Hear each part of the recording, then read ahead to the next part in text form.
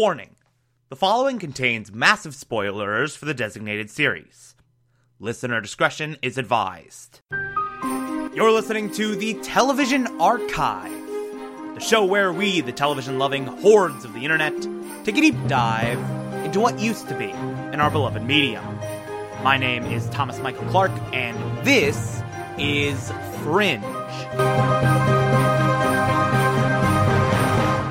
Today we will be discussing Season 5, Episode 10, titled Anomaly XB6783746. Just rolls right off the tongue, don't it? Anyway, oh my god. This episode is so amazing. It is so absolutely incredible. I love it so much. It is so masterful, so impactful, such a huge turning point in this series. Like, it kicks off this sort of race to the finish for Fringe that, of course, we'll spend a lot more time talking about next week when we get into the last 3 episodes, but like, oh boy, does this kick off this, like, last 4 episode arc so perfectly. Like, it's just so fantastic, and I've been really waiting very impatiently to finally get to talk about it. So this episode picks up about where the last one left off. They got Michael, they got him in the lab, they're trying to get info out of him, like, they're trying to sort of figure out what his deal is, and he's just not saying anything. He's not communicating like he was before. Like, whatever empathic connection that there was has sort of been cut off for whatever reason. Just sort of doesn't exist. So in order to try and communicate with him better, they reach out to Nina, who is like, wait, what? Child observer? Oh, crap. Alright, I'll help out, and leaves. And we get this whole storyline where Nina takes the Fringe Division and Michael to this massive dynamic black lab that she's been loaning out to the Resistance. That was actually being used for experimentation on observers. They were trying to make it so that we could have tech that would allow humans to read observers the way that observers read humans, but it just never really panned out. So they got Michael in there, and they're trying to ask him questions using this technology, ask him questions using this tech, try and translate his thoughts that are just locked inside of his brain into words, and it kind of fails miserably. It doesn't work in any way. 'Cause Michael's thoughts, for whatever reason, they are just not like, in any way, the type of thoughts we see in observers. Like, these are not the brain patterns of a typical observer. This is something entirely different. So we come up with the idea that, like, maybe instead of trying to get into Michael's head, let's let Michael into our heads. And so there's this whole plan to get another one of the devices they've used on Michael, this ECOG translator. Try and get another one of those to put on someone else, and, like, some other stuff and blah, blah, blah, blah, blah. So they go to Hastings to try and get this tech. However, while all of this is happening, Captain Windmark is pursuing Nina, because he finally got around to looking at the fact that Ministry tech was used to get into that storage facility by Fringe Division, and he is going back and has traced that back to Nina. and has traced that back to specifically this facility.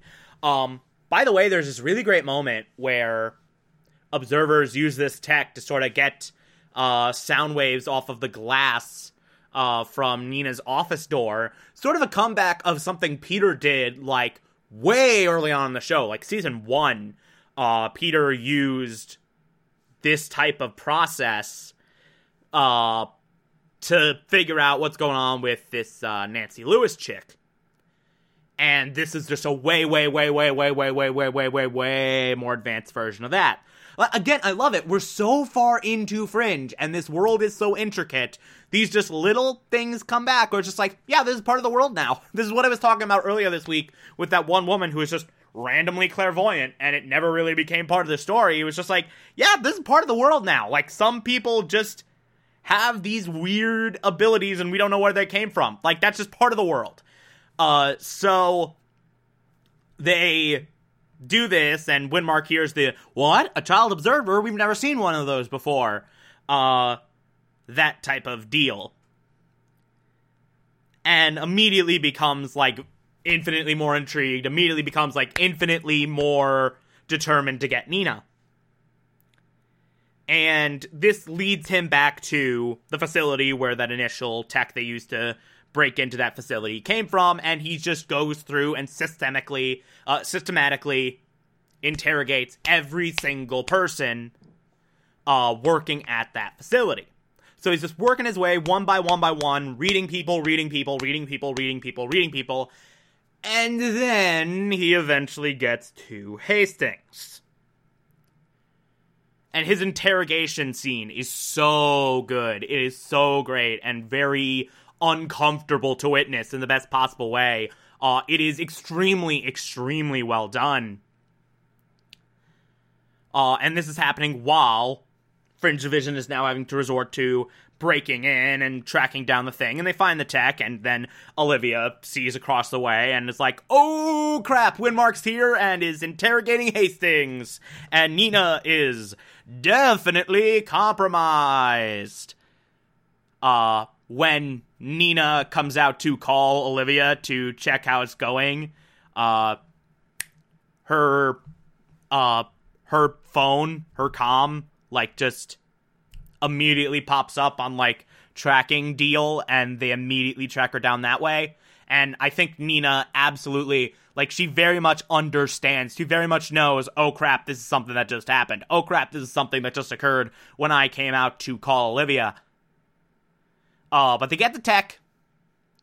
Windmark jumps away to get to Nina, and they rescue Hastings, who then is like, hey, that loyalist came in to tell Windmark that they found Nina. They know where Nina is. And so Fringe Division races back to try and save Nina, and to try and get Michael out of there. And Nina, like, immediately just, like, hides Michael away. And by the way, while this is happening, Michael touches Nina and shows her something.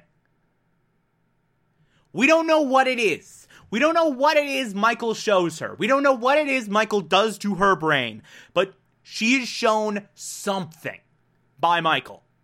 We don't know if it's, like, original timeline memories, or his involvement in the plan, or something grander than that. We have no idea. This is one of those things that the writers smartly leave up to interpretation. One of those things that's just always going to be a nagging question narratively, and they very, very smartly bring that up. But Nina hides Michael away before Windmark arrives, and this scene, this beautiful, beautiful scene, is the highlight of the damn episode. This is the real star of the show.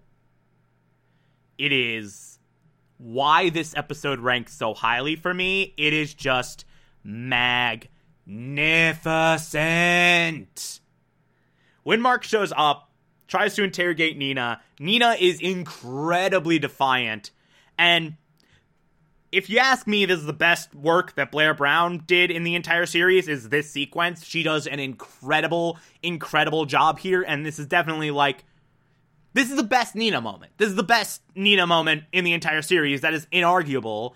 And frickin' Michael Cope says Windmark also does an amazing job, and this is definitely one of the scariest Windmark moments as well. But we get this entire interrogation happening with Nina being very defiant. I love this one moment where Windmark's asking Nina about Michael. Where is the child? Where is the child? And Nina just asks the question, why does a child scare you? And then Windmark goes through the whole history of this child, who's like, it is not a child. It is an anomaly. A genetic mistake. Like all anomalies, it was scheduled for termination.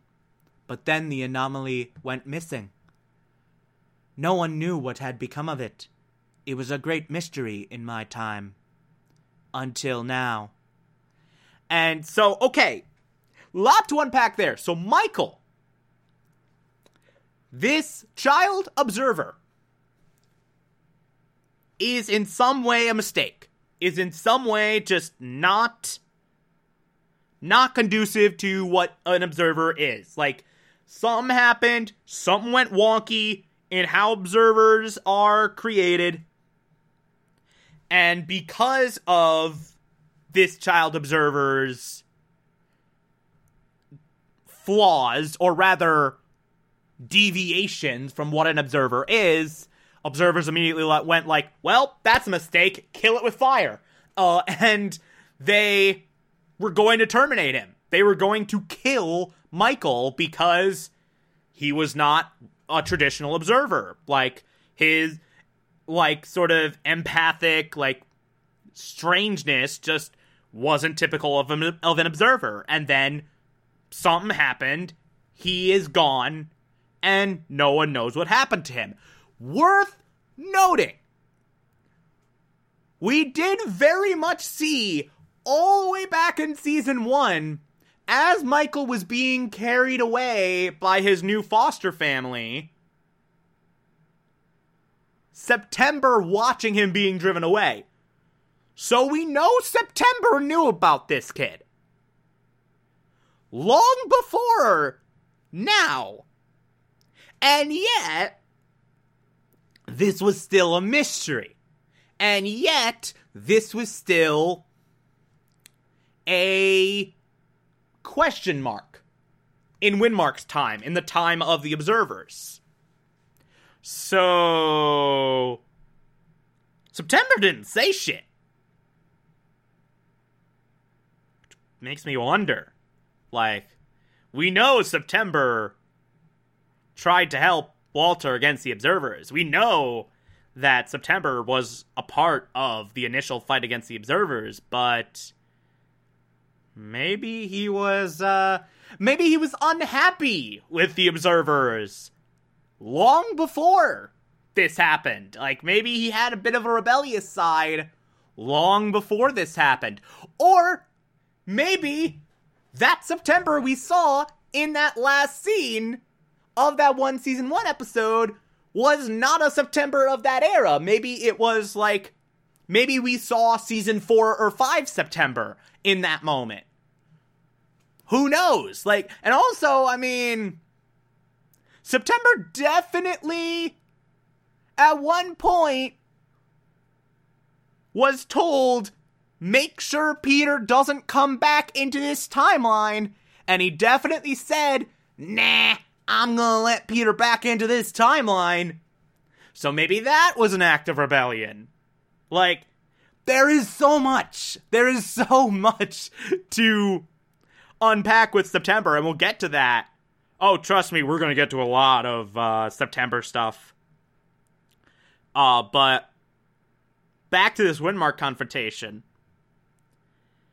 Nina then gets the most incredible monologue of all time. Nina gets a goddamn perfect, absolutely amazing, magnificent, freaking monologue where she says, basically, hey, you know why you tilt your head? It's an involuntary response. More sound waves go into your brain. You get more stimuli. Like a lizard. I spent a lot of time studying lizards too, and I spent a lot of time studying observers in this lab, and you have a lot of similarities. And, you know, for all of lizards' evolution, they can't form bonds. They can't contemplate beauty. They cannot perceive something greater than themselves. Like, they cannot have any emotion. And it turns out that for all your controlled evolution, you accidentally went back to primitive practices that we evolved beyond long ago. So really, you're the lower life forms, you're the animals.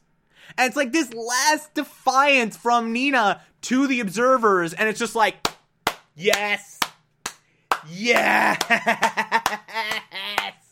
This is a highlight of the entire show. It is such a great moment. Oh my god, I love this. And then, when Mark says to restrain Nina, Loyalist comes over, tries to handcuff her. She takes his gun, and then points at Windmark, and Windmark's like, you can't hurt me with that. And Nina's just like, yeah, I know.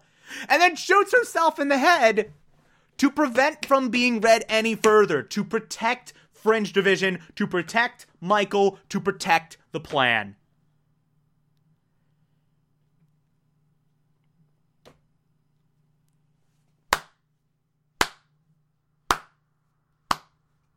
God damn.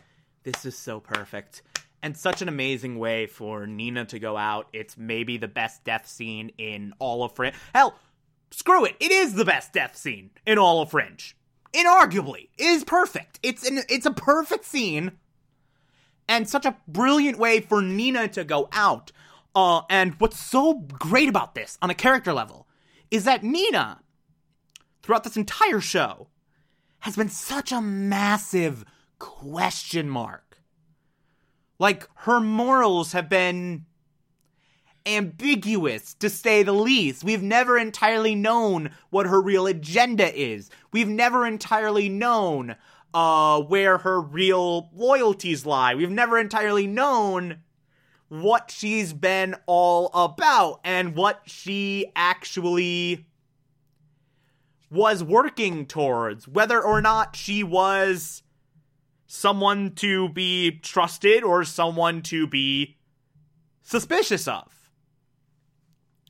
There are times when we've sort of hinted at Nina being a full-blown villain, where she's done things that have been very, very dubious and have not looked good for her. Nina has been, throughout this entire series, someone who we cannot read. Nina has been someone whose actions are so grounded in mystery. And I don't know. And you never know what is happening, why she does the things she does, like what she works towards. Even when the alternate timeline happened and Nina essentially became Olivia's foster mom and got a more emotional attachment to our main characters, like, even then, like, she had some weirdness. Even then, she had some question marks. Even then, it was like, we're not really sure how much this changed her. Up until the very last moment, Nina has been someone who, by design, we're not entirely sure of. By design, we are not necessarily aware of who she is. But then this scene happens, and we see her sacrifice. And we finally get all the information we ever need to know about Nina. After everything, after every single weird moral decision she made, after every single ambiguous thing, mysterious thing, possibly villainous thing, who even knows, she was ever a part of, she did the right thing in the end. She sacrificed herself for Fringe Division, for Michael, for the plan, for freaking humanity itself, and in doing so gave one last FU to mankind's oppressors, to mankind's greatest oppressors. And it's amazing. It's an amazing moment. It really, really is. For all of Nina's secrets, for all of her deceptions, for all of her shady dealings, and for every conspiracy theory that has ever been thrown against her, both in-world and in fandom, both logical and completely insane, for all the question marks that have surrounded her since day one. At the end of the day, she was good. And she did the right thing for everyone. And that's the end of Nina. And by the way, the moment where Fringe Division shows up and finds Nina's body reflects that. You think any one of them cares about that one time someone said, Massive Dynamic killed this guy, Nina Sharp is bad, William Bell's funding ZFT, all that? You think anyone cared about that when they found Nina dead, having sacrificed herself for humanity? No! A true goddamn hero of the resistance against the Observers sacrificed herself to save humanity.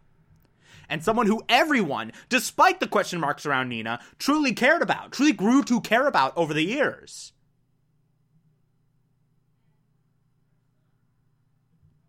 Is now gone. And, like, I love all the various reactions. Walter is inconsolable. Like, just is devastated by Nina's loss, by the loss of one of his oldest friends. Olivia, who still harbors some lingering affections from Alt Timeline self before her memories got overwritten, like, she can't even look at the security footage. When that security footage comes up, she turns away. I mean, look, this is someone who has been so strong, who has been such a rock, who has been such an absolute badass, and has almost never, with the exception of her daughter, been someone who in any way unravels, in any way shows quote-unquote weakness, what society generally considers as weakness. She has never done that except for her daughter. And yet, she cannot bring herself to watch the security footage of Nina's death. That says everything you need to know. That says everything you need to know about how important Nina is, how much she has proven herself to be good, how much she has proven that no matter what secrecy or double dealings or whatever she's had throughout the entirety of this series, she has always been decent. She has always been someone who at the end of the day will do the right thing, and that's really all that matters.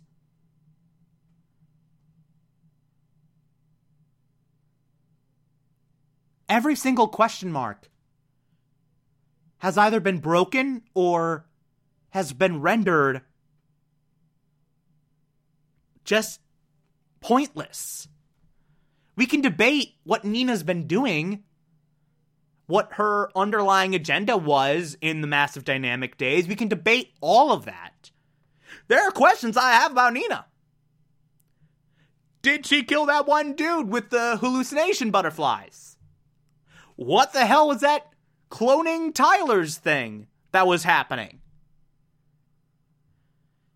Etc., etc. But none of those questions are important.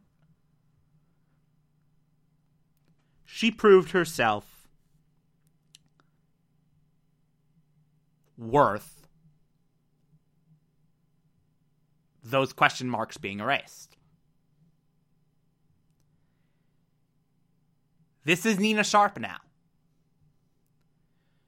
Nina Sharp will forever be defined in my mind by that death.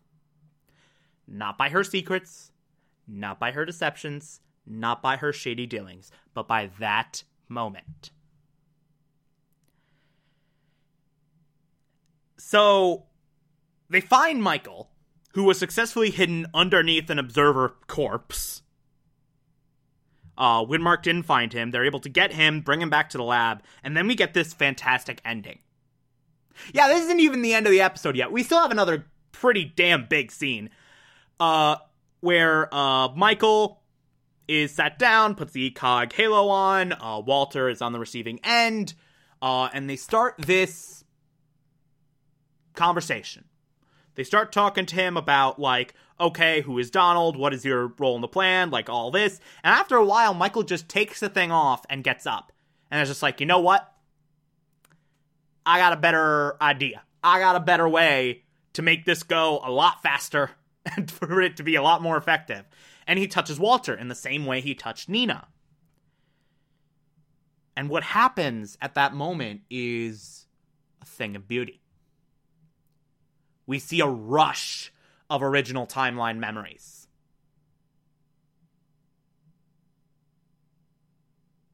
Right from the moment he was first found in St. Clair's, all the way up to the reset. Walter now remembers the original timeline. We see all these images of beauty in Walter's life. The moments that he needs to hold on to. With Peter. With Etta. We see Michael giving him the context of what needs to be held on to, directly addressing the very real, lingering idea that Nina was supposed to take the pieces out of his brain, and now she's dead, and that can't happen anymore. They don't even address that in this episode, but that's a huge thing, and Michael addresses that, giving him these flashes of this beauty that he needs to hold on to. And then we see flashes of September. Both as an observer and as a human. And then it's done. And Walter makes the reveal that I've been trying to talk around so much. I'm so happy I finally get to say this. It's been so hard not to say it outright. We finally get the reveal that Donald is September. And that's the end of the episode.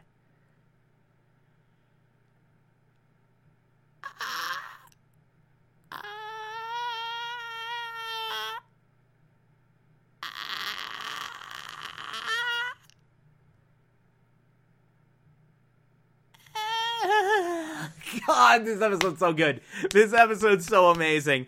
And we still have 3 left. We still have 3 episodes left of this damn series. God, I love Fringe. God, I love Fringe so much. Anyway, I'm gonna shut up now before I accidentally spoil something. If you like this, favorite the podcast, anchor.fm/TV archive, so you can be here every single Monday through Friday as I go through every single episode of this and other shows. And you can find it on pretty much whatever podcast app you prefer.